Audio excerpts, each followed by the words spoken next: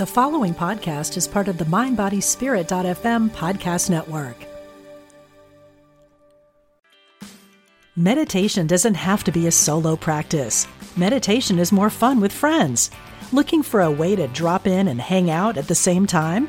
Join us online at Omega Institute for a meditation party with self-proclaimed meditation nerds Dan Harris, host of the 10% Happier podcast, Sabene Selassie, and Jeff Warren. This 3-day retreat will stream live from Omega's Hudson Valley campus May 17th to 19th. Don't miss the party. Reserve your spot at eomega.org/party today. Welcome to Season 3 of Students of Mind, the podcast that's all about opening up and normalizing discussions about mental health in ways that anyone can comprehend. In the first 2 seasons, we sat down with mental health experts and survivors to give you a full circle picture of each topic. In this new season, we will continue to explore the world of mental health through the insights of experts, healers, and individuals with lived experience. From alternative healing modalities to living with multiple illnesses, this season we will cover a wide range of topics with the help of a diverse selection of guests. My name is Jade, and for today's episode, I sit down with Phebe Bell to get a look at the new implementation of 988, the new mental health crisis hotline. I also sit down with Gunaratne to talk about what it's like working as a crisis line counselor.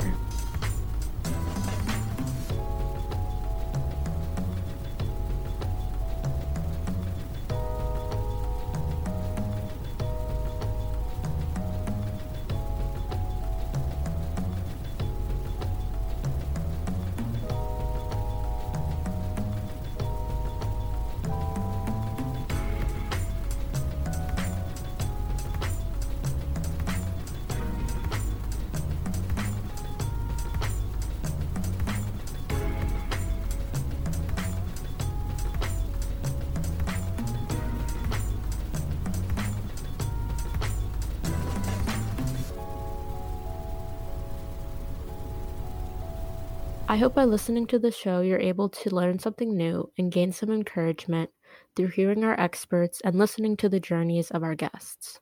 However, this show is not a substitute for professional advice, diagnosis, or treatment. Always seek the advice of your mental health professional or other qualified health provider with any questions you may have about your condition. Never disregard professional advice or delay in seeking it because of something you have heard on the Students of Mind podcast. Today's first guest is Phebe Bell. Phebe is the Director of Behavioral Health for Nevada County in California. Previously, Phebe has worked for several mental health and family support nonprofit organizations, and she now oversees the mental health and substance use disorder services in Nevada County.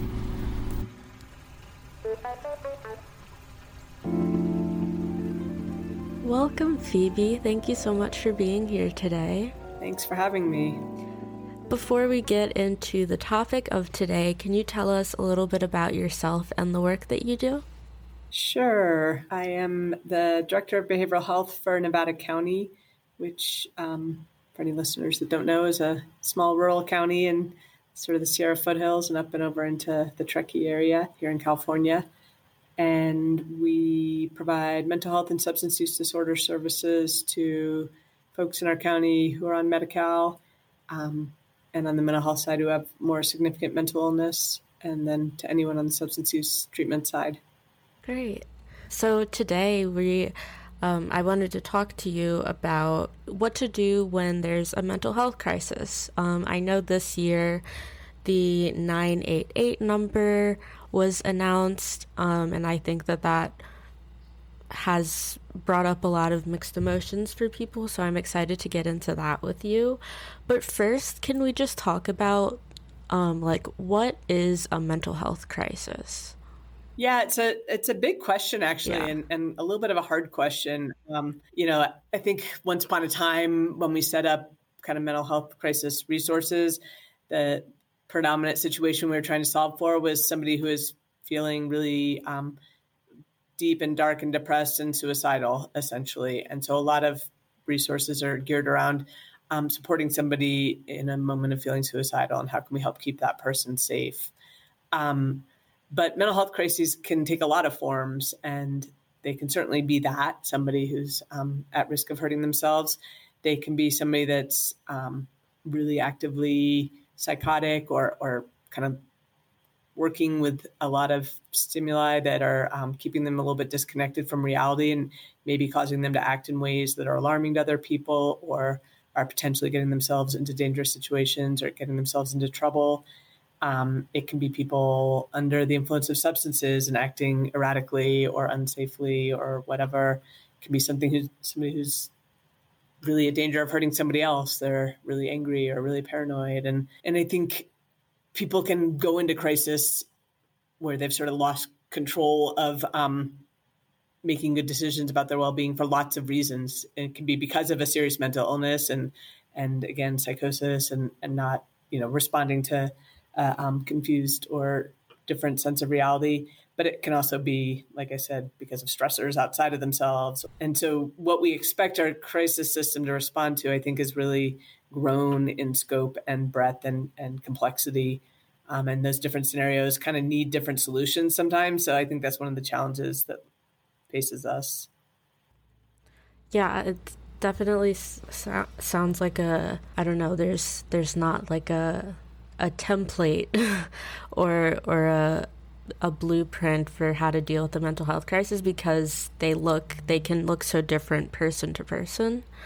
And I think it's the other thing that we all have to remember too, is that when things go sideways for somebody having a crisis, we all know from so many examples in the media, it can get really dangerous really quickly for that person and for others around them, including law enforcement. But our kind of traditional system of response for many years now has been to have law enforcement be sort of the first line of intervention, and that can escalate really quickly and have really, really poor outcomes, again, for everybody involved. And I think that's a lot of what's precipitating sort of a broader push to say, wow, we haven't really grown up a crisis response system in the ways that we should have for the challenges that people are facing. And then I think it's also been exacerbated by the number of people experiencing homelessness in our country. And therefore, a lot of people's crises are happening in public settings that maybe would have happened behind closed doors. And it's a different set of risks for a community when somebody has lost control in a public setting. There's a lot more people that can be impacted, and the level of discomfort gets higher and the level of response intensifies. And so I think that's also contributing to sort of why we're more broadly looking at how we do crisis response. Mm-hmm. So right now, let's say someone's having a mental health crisis, what happens when someone calls the police to deal with that situation? So it depends right now a lot on where you are in California or in the country even. There's sort of different resources in different places. But generally speaking, if somebody calls 911 and says, I'm having a crisis, I might kill myself, or I'm really angry and I've got a gun, or whatever it might be, law enforcement will respond. In some places, they respond in conjunction with a mental health professional. Those are called co-responder teams. And, you have both perspectives there, somebody to assure safety and somebody to look at psychiatric and behavioral health needs and challenges and resources. In some communities, there's already a system in place to sort of have the dispatch worker triage a little bit and understand the level of risk and the complexity of what's going on and decide, can I send just a mental health crisis team, or do I need a co-responder or just law enforcement response? And that's probably the ideal scenario. And then in some communities, law enforcement is the only option. Within those communities, many law enforcement officers at this point have been through pretty extensive training around how to manage mental health crises, how to de-escalate situations, et cetera, but not everybody. And so even that response can differ a little depending on what kinds of training that law enforcement officer has had.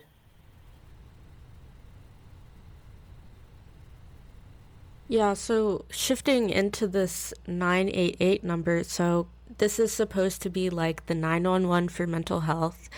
So like, what can we expect from this? What can we expect when we call this number, and how would it be different from calling 911? Sure. So the vision of 988 is exactly like you said, and really a great vision that eventually we will have a robust crisis system that is, intertwined with, but separate from law enforcement and separate from hospitals, and instead recognizes that behavioral health crises are their own situations and need their own types of response system. And so the vision really is a parallel universe where instead of calling 911, you call 988. Instead of, a patrol car pulling up, a mobile crisis team pulls up of mental health professionals. Instead of taking you to the emergency department, you're taken to a place specific for behavioral health crises. That is the ultimate vision, and it's a really great vision. And the reality is we have a little ways to go until we get there. And so in California, we're building the 988 system on top of what was the National Suicide and Prevention Hotline capacity. And so prior to 988 going live, if you called the National Suicide Hotline, there's a network of call centers throughout the country that your call would be routed to depending on where you're calling from. So in my county, in Nevada County, if you called that number, you would get routed to a call center in Yolo County that answers the phone for about 10 counties. With 988 going live, that call is routed just like it were a suicide prevention hotline call. So it goes to that same call center. So the good news is what will happen is your call will be answered by a trained volunteer who are super skilled at de-escalating somebody who's suicidal or in crisis, talking them through that moment, assessing for risk, calling for law enforcement support if needed, and ideally connecting the caller with some resources. However, it's, again, typically been a suicide prevention hotline. And while they've certainly handled an array of crises, that's really been the focus. And so as we get into some of these other types of crisis situations that can happen, or where some kind of in-person response is needed, in much of California and much of the country, that 988 call center isn't connected in with the local crisis system. And so they're not able yet to dispatch a mobile crisis team or let you know about the crisis stabilization unit down at the hospital and help you figure out how to get down there or whatever it might be. That's sort of a future state thing, is how to link those call centers, especially the ones that cover big geographic regions, to the local crisis system so that they can effectively make that connection, or to expand the number of call centers that are answering those calls so that they're a little bit more localized, so that you're not, because I think we've all had that experience, whether it's for a crisis or something much more benign, like a customer service type of thing. And you think you're calling your local store and suddenly you're being answered by somebody in a different geography, and the disconnects start happening pretty fast. They don't know what's happening in your community or whatever it might be. And so I think that's one of the things we're all struggling with right now is like, how do we have that 988 response system link into the rest of our local crisis services? But again, the good part is it's super exciting to just have a simple number. Like, honestly, as somebody that works in the field, I'd always have to look up the National Suicide Hotline number. It wasn't stuck in my head. And 988 obviously is very simple to remember and share with people. And that's the most important thing. When somebody's in crisis, that everybody in the country eventually knows, just like a little child knows, call 911, that every person knows you can call 988 and get some help and get some support. That alone is an improvement for our system.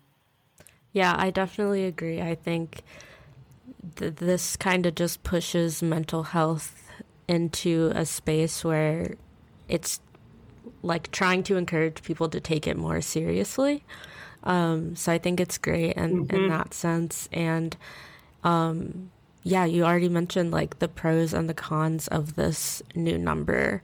And I think it sounds like there's a lot of work to do with it, but again, even just having it, the message behind it, I feel like is really good. Yeah.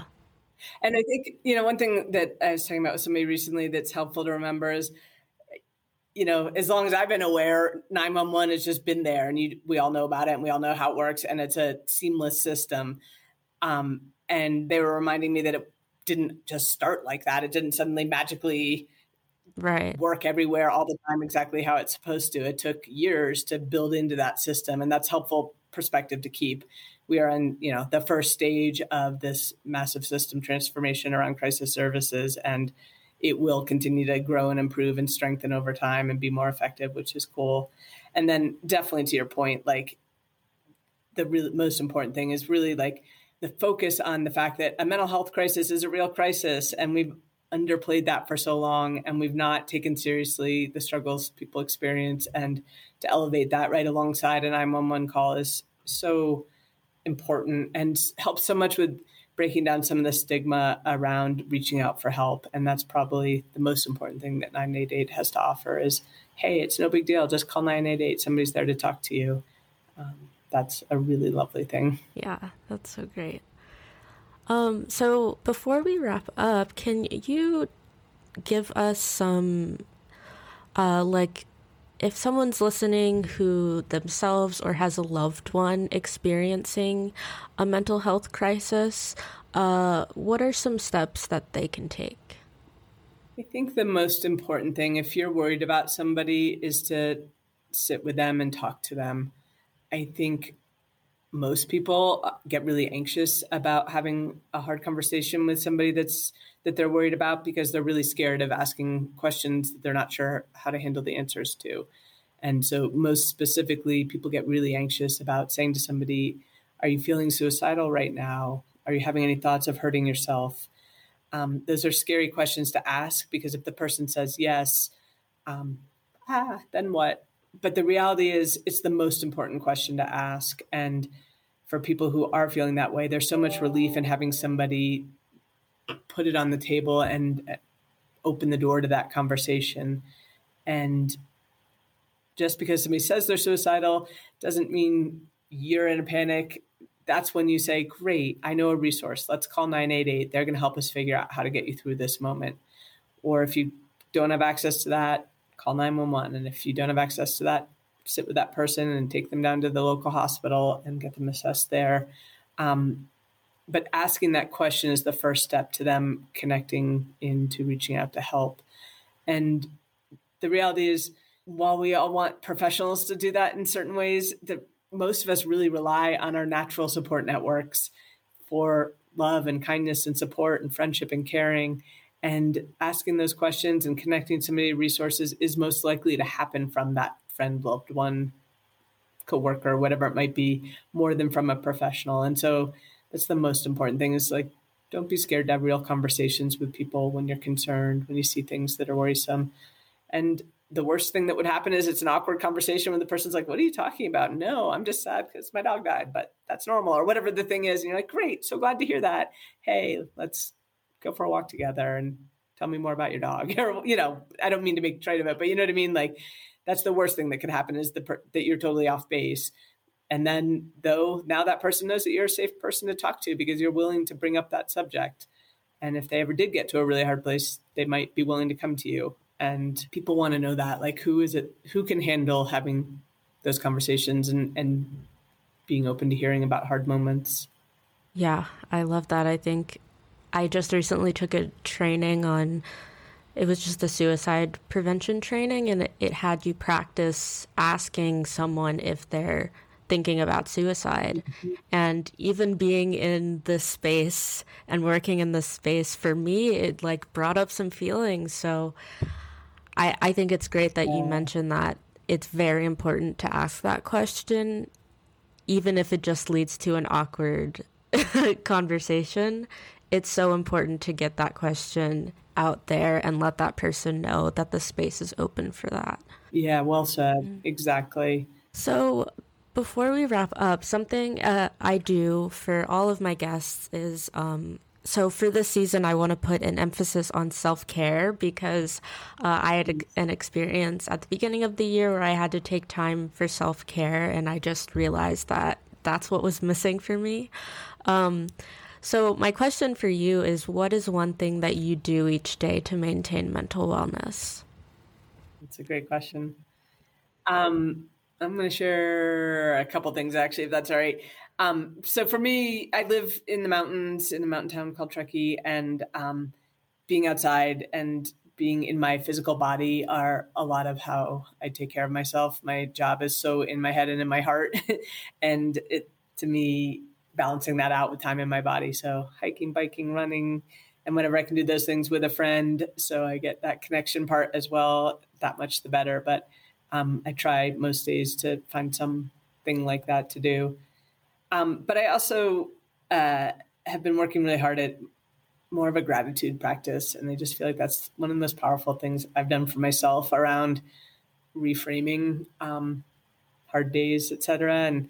And somebody gave me the acronym of GLAD recently. And so most nights when I'm falling asleep, I think of one thing I'm grateful for, one thing I learned, one thing I accomplished, and one thing that gave me delight, which I love, something delightful. And it's just a really nice way to close out my day. So great. Yeah, I love that. I might steal that one. All right. That's awesome. So to wrap up, can you give my audience and I some ways to connect with you or stay up to date with the work that you're doing? Well, I'm sort of a Luddite in the social media universe, so you can't follow me anywhere or anything like that. But you're always welcome to reach out to me at Nevada County Behavioral Health Department.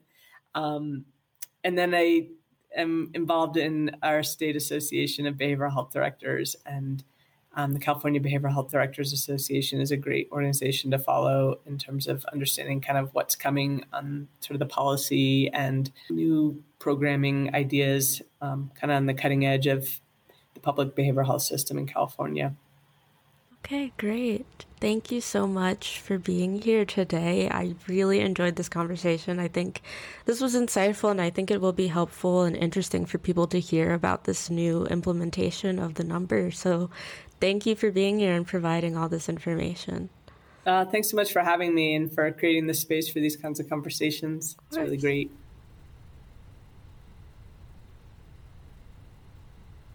Today's second guest is Gunaratne. Dylan is an entertainment professional and law student at Southwestern Law School in Los Angeles, California. In previous years, Dylan spent time volunteering as both a crisis line counselor and hospice worker.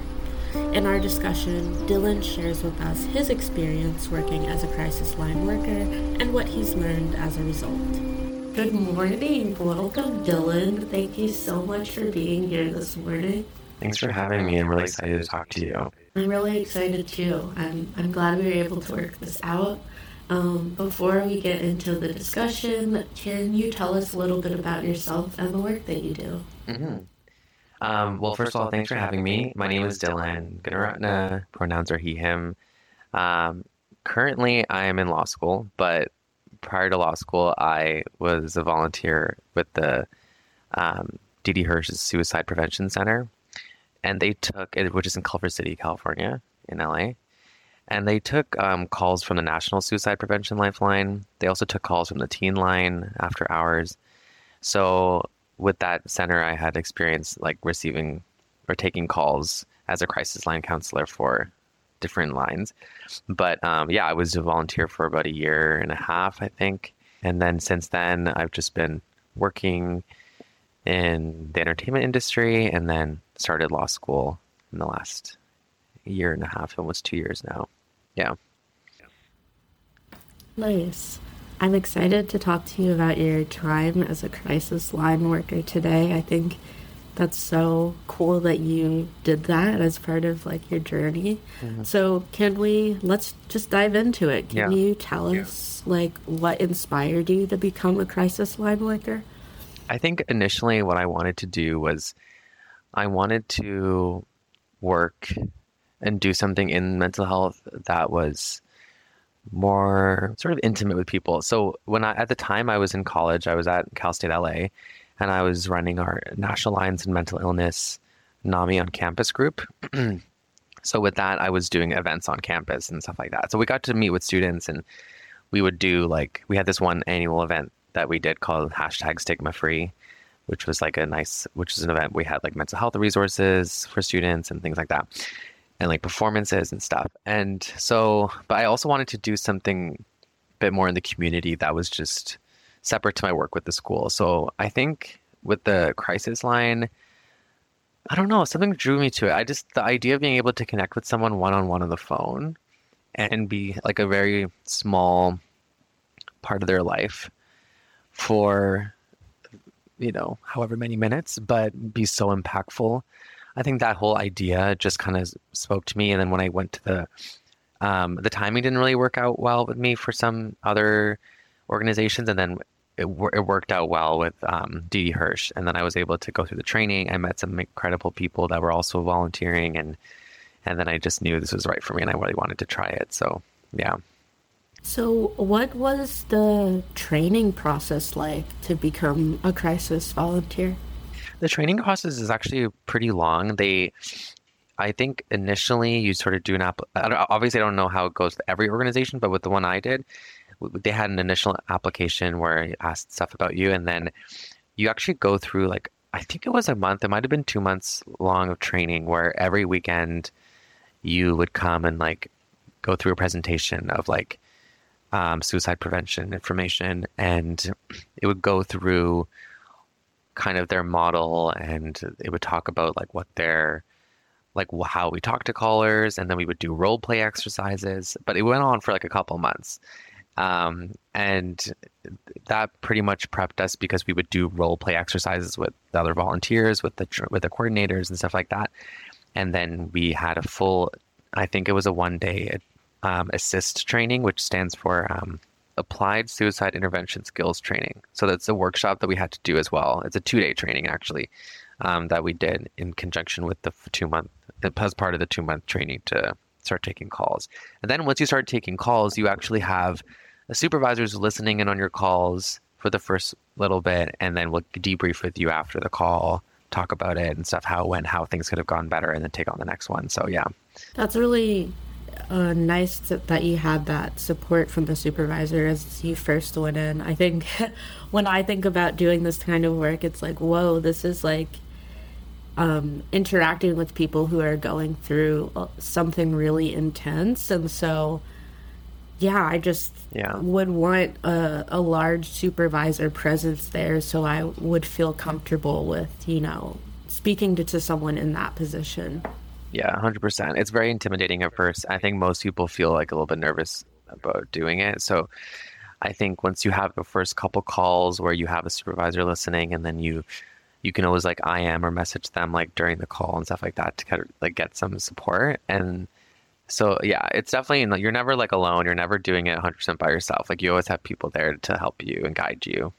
That's good. So as you were in this position, in this role, what were some of the lessons that you learned during your time? One of the big lessons I learned was that I think when you start being able to just, I think active listening is such a hard skill, first of all. So it's a hard skill to hone in on and like develop. So this experience really helped me with that. I think it helped me realize that, when you can talk to someone on the phone in a situation like a crisis line, and you can put yourself in their shoes, and you can literally just imagine being on the other side of the line and talk to them and kind of put yourself in their position, you're much more likely to develop like a real, genuine connection one-on-one with that person. Because people can sense when you're kind of just listening just to listen, or you're not really there, or people can kind of sense that even over the phone. I mean, when you're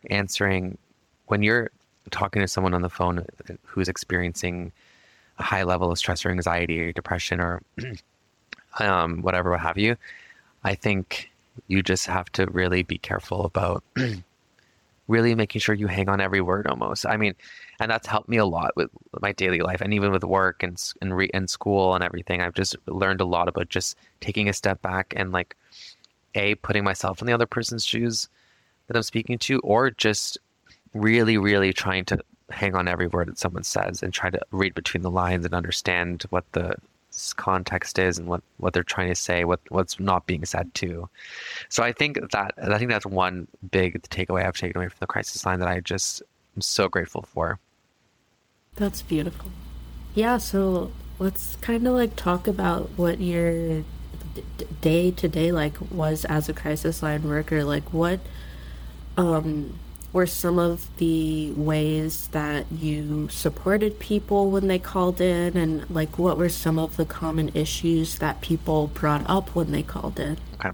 Yeah, so the typical shift is sort of like it's usually, I mean, at least with the organization I was volunteering with, it was sort of like a 4-hour shift where you would go to a disclosed location or undisclosed location. Like you would not be told where the call center is. I think for privacy reasons, like we don't like necessarily like to disclose the address of the crisis center. And so you get after you do all the training, you get usually like a 4-hour shift, and I did only once a week, so I did a 4-hour Sunday shift. And basically, once you get there, you pretty much jump right on the calls. You get in the call booth, and you take your first call. And sometimes the call can last from 15 minutes to 30 minutes, depending on the level of stress that the person's experiencing or distress. So, what you initially would do is when you're first taking a call, you would do some sort of assessment of safety. So that's not always the case. I'm not sure. I'm just speaking to my experience. But so you would do a general risk assessment of sort of where they're at. Are they likely to commit suicide? Are they in the middle of an attempt? Are they just thinking about it? Are they calling on behalf of a friend? Are they calling on behalf of a loved one? Do they want to get more information? Are they following up from a previous call? So you'll get this information beforehand because usually this call gets screened and will have like at least some general information so the supervisor can pass it to you. Sometimes that's not always the case, but I remember that would happen sometimes. And then you just start talking to them, and you do a risk assessment, and then you start kind of talk about what they're experiencing. A lot of the times callers will experience there's a lot of loneliness, just generally just a lot of loneliness and suicidal ideation. Sometimes callers would be more on the end where they're actually likely to attempt and they're like have a plan. And so you want to ask questions like, do you have a plan? Have you attempted before? And you want to get more information from them. So I think typically, a call will last about 15 to 30 minutes depending on the situation. And then so you would talk to the person, sometimes offer a follow-up call. That's not always the case. And because of the nature of these lines, like a lot of the times people will call back again.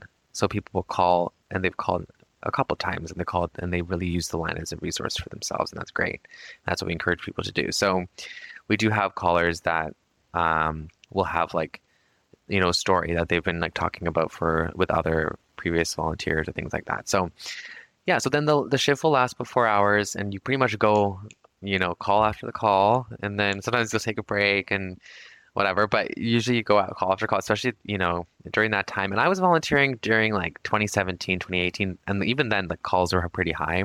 The volumes were pretty high, but I know that the volumes have increased a lot since then. And a huge part of that is just because people's awareness that these lines exist, and, being able to conveniently dial, a 3-digit number now versus being able or having to call these various local numbers. So I think there's, I'm sure volunteers today, who do a typical 4-hour shift get a lot more calls than I did when I was doing mine. But I did get a lot, and it was, so the typical shift kind of goes like that. And then after your 4 hours, you're free to go, and then you go back to your normal life, and then you wait till your next shift the next week, and sometimes people take night shifts. Some people do, because these lines are 24/7, so people are there, volunteers are there overnight and taking shifts and taking calls, and I commend those volunteers that do that. So so that's kind of what the typical experience was like for me. I think there was sometimes some paperwork you'd have to do. For instance, if there was like a suspected child abuse situation, there might be other reporting that you would have to do and documentation you'd have to follow up with. But other than that, you pretty much are talking to people, and then you a lot of these organizations, you'll have to do like a 1 year commitment. Like you'll have to commit upfront to doing a 1 year, 1 year with the line. Otherwise, so I don't know if everyone does that. I'm not sure, but that's what mine did. And so I ended up doing that. And that's why I was there for a year and a half. So, but yeah, that's a typical shift. Like, What, if anything, like what were some of the things, because can be intense calls.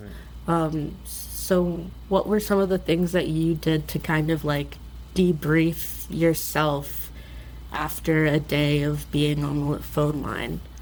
they can be very difficult conversations, obviously, to experience. I think one thing I would do, I love music. Like, so when I would drive, my drive back home, I would just listen to music and I just would kind of like think about the calls that I had. And honestly, I remember feeling a lot of gratitude actually after my shifts because I would have such positive experiences with my callers. Like I would have like a lot of positive movement in the right direction, or someone would start a call feeling really, really unsafe and feeling like that they're, you know, at risk of, harming themselves. And then by the end of the call, they're thanking me for talking to them, so those experiences really stay with you. And so I remember just thinking about those experiences, just driving back home, listening to music and thinking about them. I feel so much gratitude just to be able to be a volunteer and have those calls with people. So that really was a big way for me to like kind of settle the whole experience in my mind and heart, when I would leave. But I think a lot of the times you also lean on your other volunteers and you lean on your supervisors, because I remember I would talk to the volunteers like during small little breaks or between calls. I would talk to the volunteers and we would all, kind of understand what we're all going through and stuff. And the supervisors that I worked with were incredible, and so they would always give great advice and be able to guide you like that too. So I think it's a sort of up to you ultimately like how you want to take these calls and these experiences and like sort of integrate them into your life as you move forward, right? So that's kind of what I did. Beautiful. Yeah, I think that's so, I wanted to ask that because I think that's so important when doing this type of support work, to take care of yourself as well. Yeah. As someone who was doing this kind of work and coming into contact with people in distress, do you have any advice for people just in everyday life who may come in contact with people in distress and needing some support? Yeah. I mean, generally, I think one thing to always remember is that a lot of the times whatever someone's experiencing has nothing to do with you. Right? It's so easy to personalize like someone else's like distress and like whatever they might be going through and be like, oh, this is directed at me, taking it personally. So I think just as a preliminary matter, just realizing that everyone's going through something and it's not always directed at you and it really isn't about you. So it's kind of nice to just remember that, I think, because as much as we want to even help people through their things and what they're going through, it's ultimately up to them and it's their lives, right? So, but I think generally what we can do is help point people to the right resources and also let them know that they have someone that can listen to them. So a lot of it, like currently in law school, I'm part of this NAMI group, this National Alliance of Mental Illness group that we do, we provide resources to students. So if anyone was experiencing distress and was talking to me about it, I would want to first be able to ask them, hey, have you been able to connect with therapists? Like, have you connected with, any other resources around you? And so sometimes people are in the process of looking for those things or whatnot. And if they're in the process of looking for more support, then I would be able to point them to some local resources and things. There's so many websites these days and so many online resources for people to find therapists, to find low-cost therapy, to find even group counseling sessions. People don't feel comfortable talking about their feelings as much. Sometimes group counseling could be a great way to or group support groups and things like that too, because a lot of times you're just there to listen and hear other people's sides and other people's stories. So I think being able to just like kind of bring up different like opportunities and things for people to take part in to like help themselves is really great. Like even just mentioning it, because ultimately you can only really give someone the option and they have to choose it themselves. So I think talking about how there's other alternatives to just therapy, just talk therapy, is also helpful, because sometimes people think, oh, well, I don't want to do therapy, so I'm not going to be able to seek any support. But that's not the case. There's so many other things you can look for and do.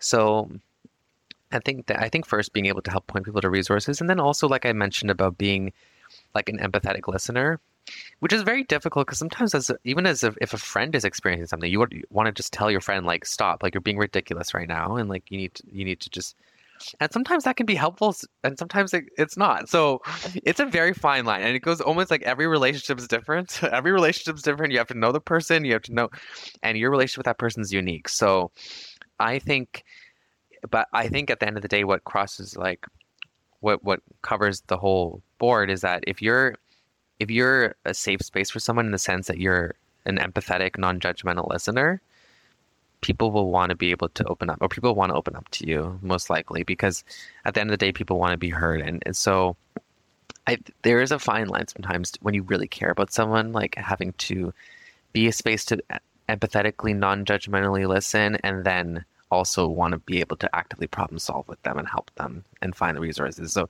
that is, I think, sometimes the line that we all walk with our loved ones and like our friends and stuff. And it's difficult because our role isn't necessarily to be a professional support like that, but we can certainly help guide people, at least showing them like what other resources are available. So I think a lot of the times too, like these helplines are also for people who need to help someone else. So like the crisis line, for instance, it's a wonderful resource if you are experiencing, or if you have a friendship, or if you have like a friend in your life that is experiencing a mental health crisis and you want to know how to help them. You can call the crisis line yourself and ask them, hey, like this person's been posting these things on Facebook and they've been texting me like cryptic messages and things like that. Like, I don't know what to say. And a lot of times these volunteers can help you figure out like, okay, how can we plan what our next steps are to support this individual and you, because it can be very distressing just trying to help someone else who's undergoing a mental health crisis. And people tend to forget about that the caregivers and the friends in your life, like they're experiencing a lot of stress too. So I think utilizing these helplines, even the NAMI helpline is a great helpline as well, which and volunteers can help you figure out how to best support an individual that you love. So those are my recommendations. I think it's always like, it's very gray. There's no black and white answer to any of this, right? So that's why I think it can be very tricky, but yeah. Yeah, no, that's great. I love that you mentioned like support people can reach out to the helpline too, because that's such a great resource. Yeah. I know as support people, we can sometimes feel so helpless. So knowing that resource is there is really great. To wrap up, I have a signature question that I ask all my guests. And this season, it's about putting an emphasis on the importance of self-care. So my question for you is, what is one thing you do each day to maintain mental wellness? Well, there's a couple of things. So I like to burn sage. So I have this like white sage that I burn, like a total hippie in my apartment, but I do burn it. I like to burn it every day, like it's sort of as a ritual thing. So I think a lot of the times with these spiritual practices or these self-care practices, they have to be consistent. Like whatever it is, like just do it consistently, right? So that's what I try to do with the sage. I try to burn it every day. And so that's one thing. The second thing I do is also music. I mean, I mentioned before I love music. So I love to make playlists. And so that's actually one of my big mental health, like self-care things is making new playlists and like finding new music. I love finding new music and like new electronic music and things like that. New artists I haven't listened to and making playlists for friends and stuff. So that's really makes me happy. And then also finally, I'm not as, of course, I'm a total hypocrite, but I'm not as consistent with this as I should be. But I do a gratitude journal. I have a gratitude journal I write in, and I don't do it every day. I should be, but I try to write in it every night, and I write 3 things for the day I'm grateful for. So that I got from Oprah. So I try to do that, but again, I'm not as consistent with that. But as long as you can do one thing every day, I think that's pretty good. So I got the sage thing down. I feel good about that. Yeah, I was gonna say 3 things is big for self-care every day. So that's great. Thank you for sharing. Thank you so much for this conversation. I learned so much, so I'm sure other people will learn something too. And I'm just glad I got to sit down and talk with you about your experience. So thank you for being so open to sharing.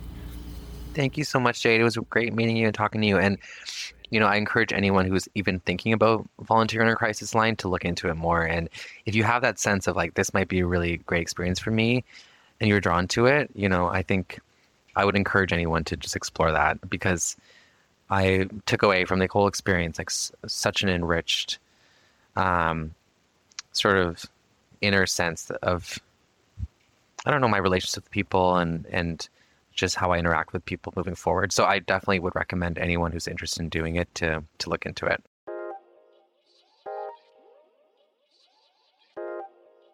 Thank you so much for listening to this episode of Students of Mind.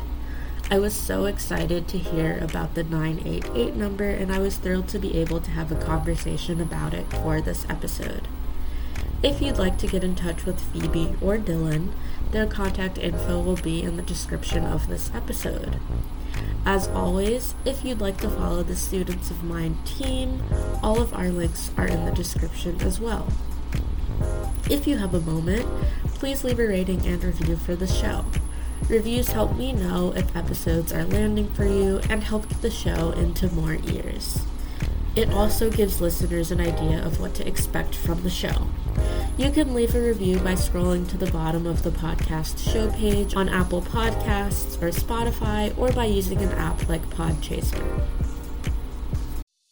Intuition is our spiritual GPS and the single best tool that we have for navigating our lives. I'm Victoria Shaw, and on my Intuitive Connection podcast, I will share with you the ways to connect with your intuition and awaken the gifts of your soul. In each episode, I'll draw on my own intuitive gifts and my training as an Ivy League trained counselor and psychologist to help support you in reaching your highest potential. Start listening now on Mind Body Spirit FM Podcast Network or wherever you find your podcasts.